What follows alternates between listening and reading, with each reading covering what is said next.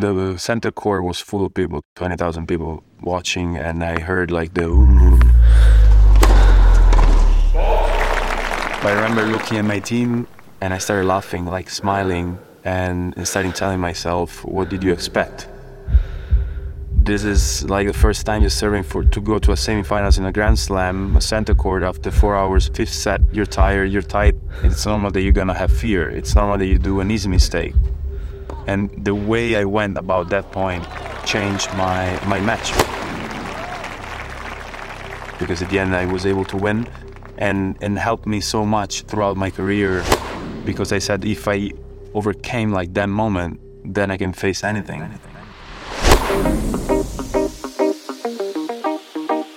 Welcome back to Mind, Set, Win, the podcast from Red Bull designed to help you develop a winning mentality in all areas of your life.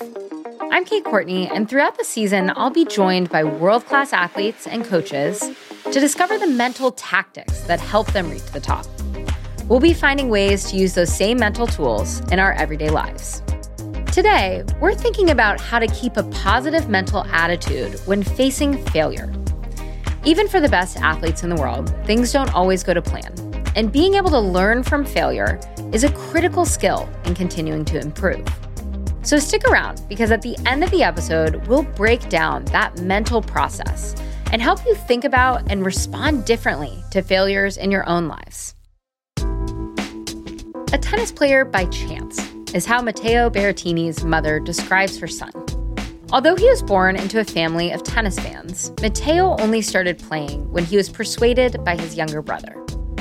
Ranked as high as number 6 in the world, in 2021, Matteo was the first Italian player ever to reach a Wimbledon singles final. Known for his fast serve and aggressive game, Matteo defeated Andy Murray on the way to winning the prestigious Queen's Club Championship. And in 2022, he defended his title to become the first player ever to lift the winner's trophy in both of his appearances at the tournament. Matteo Berrettini. I'm from Italy. I was born in Rome, and I'm a professional tennis player. Tennis it's a mental sport. You have to be patient, because sometimes the results are not coming straight away. You're not winning all the points, so you have to be ready to lose. Most of the weeks, you're not going to win the tournament. You look at how many tournaments you play every year, and almost every week you lose. Even the best years that I had, I won like 2 or 3 or 4 tournaments, so I played 25 tournaments. So you have to learn how to lose and how to take the good from the loss. Since a very young age, all my coaches used to tell me, you lose, you win, you learn, and you go on. It's something that it's really attached to tennis, like it's something normal.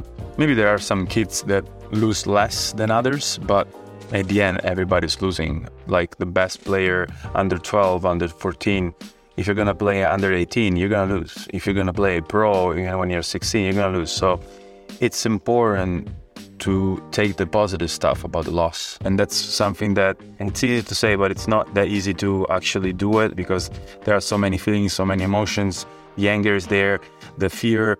So it took me a while. It still takes me sometimes a little bit to put like that kind of mindset, but it's the only way to be a professional tennis player.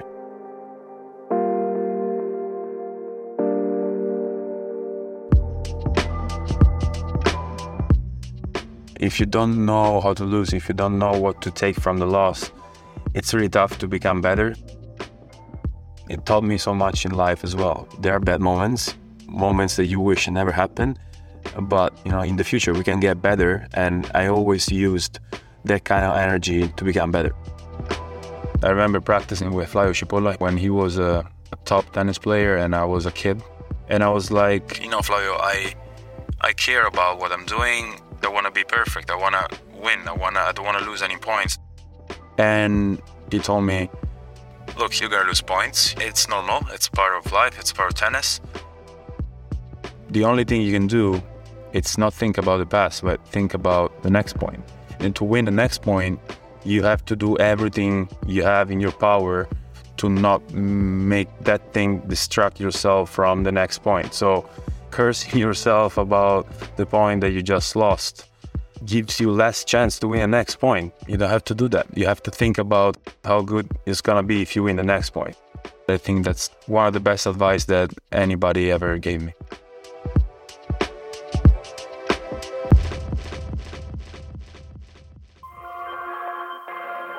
I remember one time in 2019, tournament before US Open was Cincinnati, and I stepped in the court and I was like, what is this? I felt like I was practicing, like I wasn't in the right mindset. I couldn't forgive myself. I couldn't accept the fact that, I was working so hard to come back, and then when I was ready to compete, I couldn't compete. I wasn't there. So I was pretty tough on myself, and then US Open was coming. So a lot of pressure. I wanted to play good. In the quarterfinals, I was playing against Gael Monfils, and I played 4 hours and 10 minutes, something like that.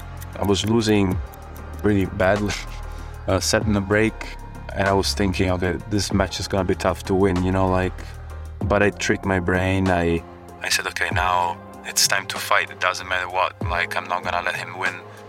And somehow I found myself serving for the match point in the 5th set, and I double faulted, which is something that I not normally do. Easy mistake, unforced error, and the center court was full of people, 20,000 people watching, and I heard the ooh.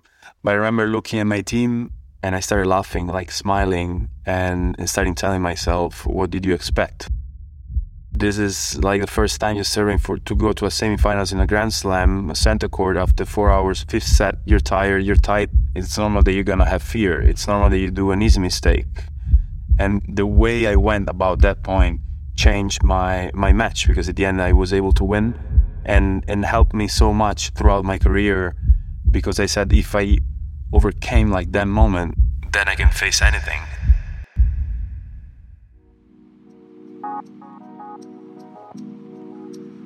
That was my first breakthrough, I would say, in a slam. I reached the semis. What always worked, unfortunately, when I lost, it was the anger that I had, obviously, towards myself, towards my opponent in a sport way, towards the fact that maybe I didn't play the right way, that my mindset wasn't there. And there were moments where I was really sad, but I was never scared about that.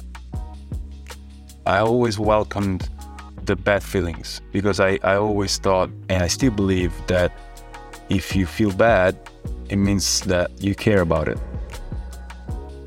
It takes time to process and to digest, I would say, but it always gave me the right energy to step in the gym, to step in the court and think, okay, this time I'm gonna be better. This time I'm gonna practice on what I didn't do in the best way in the previous match, in the previous practice. I'm a big believer of I call it the wall philosophy, that every day you you try to put a brick in your wall, and you become stronger. Sometimes maybe you lose some bricks, sometimes you put more, but you have to feel that every day was useful. You have to feel that you embrace what is happening, and the more bricks you put, the more the wall is strong, stable, and it doesn't matter what happened. Maybe you're gonna lose some bricks, but the wall is gonna be there. And I just learned something about myself in that way. So if it's about sport, I know that if I take the good about a loss, about the bad moments, then I'm gonna be ready in the future when the same moments it's gonna happen, the same point, the same tournament, the same opponent. And this is something that it's really attached to the experience.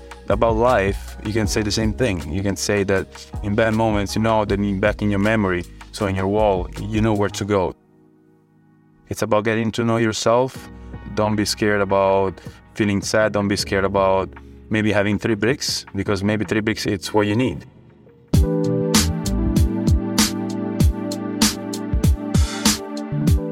Matteo's story shows us that even the best of the best lose more than they win. And learning to weather those storms is a huge part of being successful. It's counterintuitive to think that developing a winning mentality isn't all about aiming to win, but in fact involves learning to lose. When Matteo started out, he described being fixated on trying to win every match and every point. But quickly, he learned that this goal was not only unrealistic, it could be counterproductive. If you're not willing to lose, he realized, you'll never stick around long enough to win. most of the weeks you're not going to win the tournament. You look at how many tournaments you play every year, and almost every week you lose. Even the best years that I had, I won like 2 or 3 or 4 tournaments. I was also struck by the way Matteo learned to use these losses to make himself a better player. As he describes, losing is extremely emotional. It can be frustrating, disappointing, and discouraging to fail at something you really care about. But learning to manage those emotions and turn them around can be transformative. Matteo learned to welcome the negative experience of failure rather than fearing it or resisting it. And in doing so, he was able to start seeing failure as feedback and even as fuel that could help him improve. I always welcomed the bad feelings because I always thought, and I still believe, that if you feel bad, it means that you care about it. It takes time to process and to digest, I would say, but it always gave me the right energy to step in the gym, to step in the court and think, okay, this time I'm going to be better. This time I'm going to practice on what I didn't do in the best way in the previous match, in the previous practice. There's no question that Matteo is an incredibly accomplished athlete.